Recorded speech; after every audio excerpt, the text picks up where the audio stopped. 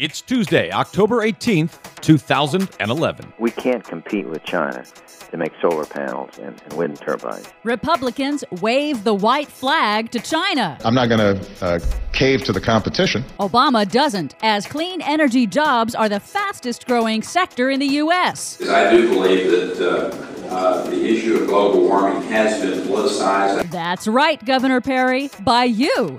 Texas political appointees censor climate change from a scientific environmental report.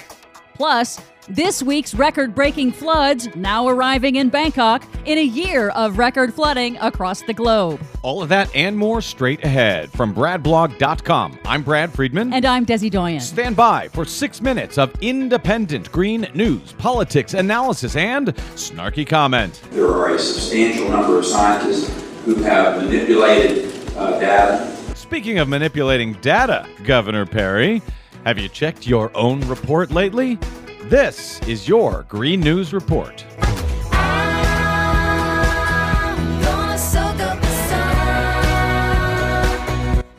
Okay, Des, we'll get to the politics in a moment, but after a spring and summer of record-breaking floods across the nation and the entire planet, it's not over yet for the year. Oh, no, not by a long shot. Residents of Bangkok, Thailand are racing to shore up flood defenses as the worst flooding in more than 50 years inundates that nation's capital, threatening to overtop the city's extensive flood control infrastructure due to record monsoon rains. Meanwhile, in Central America, catastrophic flooding has killed at least 90 people. Central America, Asia, Indonesia, Australia, along with the U.S. and Britain, have all battled historic floods this year that have devastated crops and cost billions of dollars in damages. And we should be clear here to reiterate this because it is not repeated enough, but this is precisely what scientists have been predicting now for decades. As the globe warmed, more moisture in the atmosphere, more catastrophic flooding.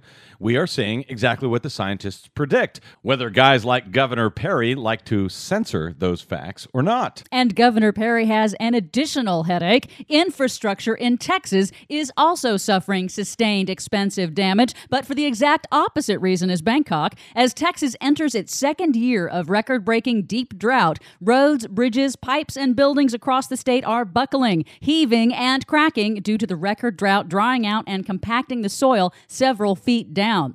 The record drought also caused a rare dust storm to sweep across the Texas Panhandle on Monday, where the 8,000-foot-high wall of dust enveloped Lubbock, Texas. Based on drought records, the Texas state climatologist recently predicted a 25% chance that the Texas drought could last up to 10 years. And we've got some very cool video of that dust storm in Lubbock, Texas at our website, greennews.bradblog.com. Meanwhile, researchers in Texas have accused the Texas State Environment Agency, the Texas Commission on Environmental Quality, of censoring all mentions of human-caused climate change from a major scientific report that documents accelerated sea level rise in Galveston Bay. That's according to the scientists themselves, who provided an unedited copy of the report to the Houston Chronicle showing the cuts. The members of the Texas Commission on Environmental Quality are all appointed by Governor Rick Perry. So basically, the scientists talk about the effects of climate change in this report, and then Perry's political appointees actually remove the references to climate science from the scientific environmental report in Texas. That's correct. Amazing. A spokesman for the agency did not deny the allegations, but instead said they vet all reports prior to publication. Vet meaning censor, apparently. House Republicans continue to search for signs of criminal wrongdoing by the Obama administration in its approval of loan guarantees for the now bankrupt solar panel maker Solyndra, and are now training their sights on Energy Secretary Stephen Chu. But House Republican Cliff Stearns of Florida, who supported the loan program during the Bush administration, goes even further, telling NPR the bankruptcy of Solyndra means the entire U.S. solar industry should just give it up to China. We can't compete with China to make solar panels and wind turbines. President Obama, whose American Jobs Act stalled in the Senate due to a Republican filibuster, responded in a recent press conference. A Republican member of Congress who's engaging in oversight on this, and despite the fact that all of them in the past have been supportive of this loan guarantee program, he concluded, you know what, we can't compete against China when it comes to solar energy. Well, you know what? I don't buy that. I'm not going to cave to the competition when they are heavily subsidizing all these industries.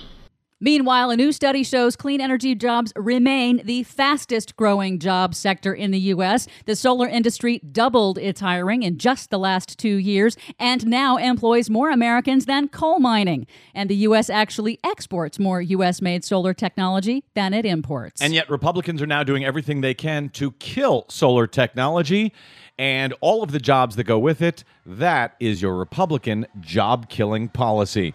For more on all of our stories today and those we didn't get to, please check out our website at greennews.bradblog.com. A lot of good stuff there. While you're there, please consider a donation to help sponsor the Green News Report to help us keep telling the truth over your public airwaves. From bradblog.com, I'm Brad Friedman. And I'm Desi Doyen. And this has been your Green News Report.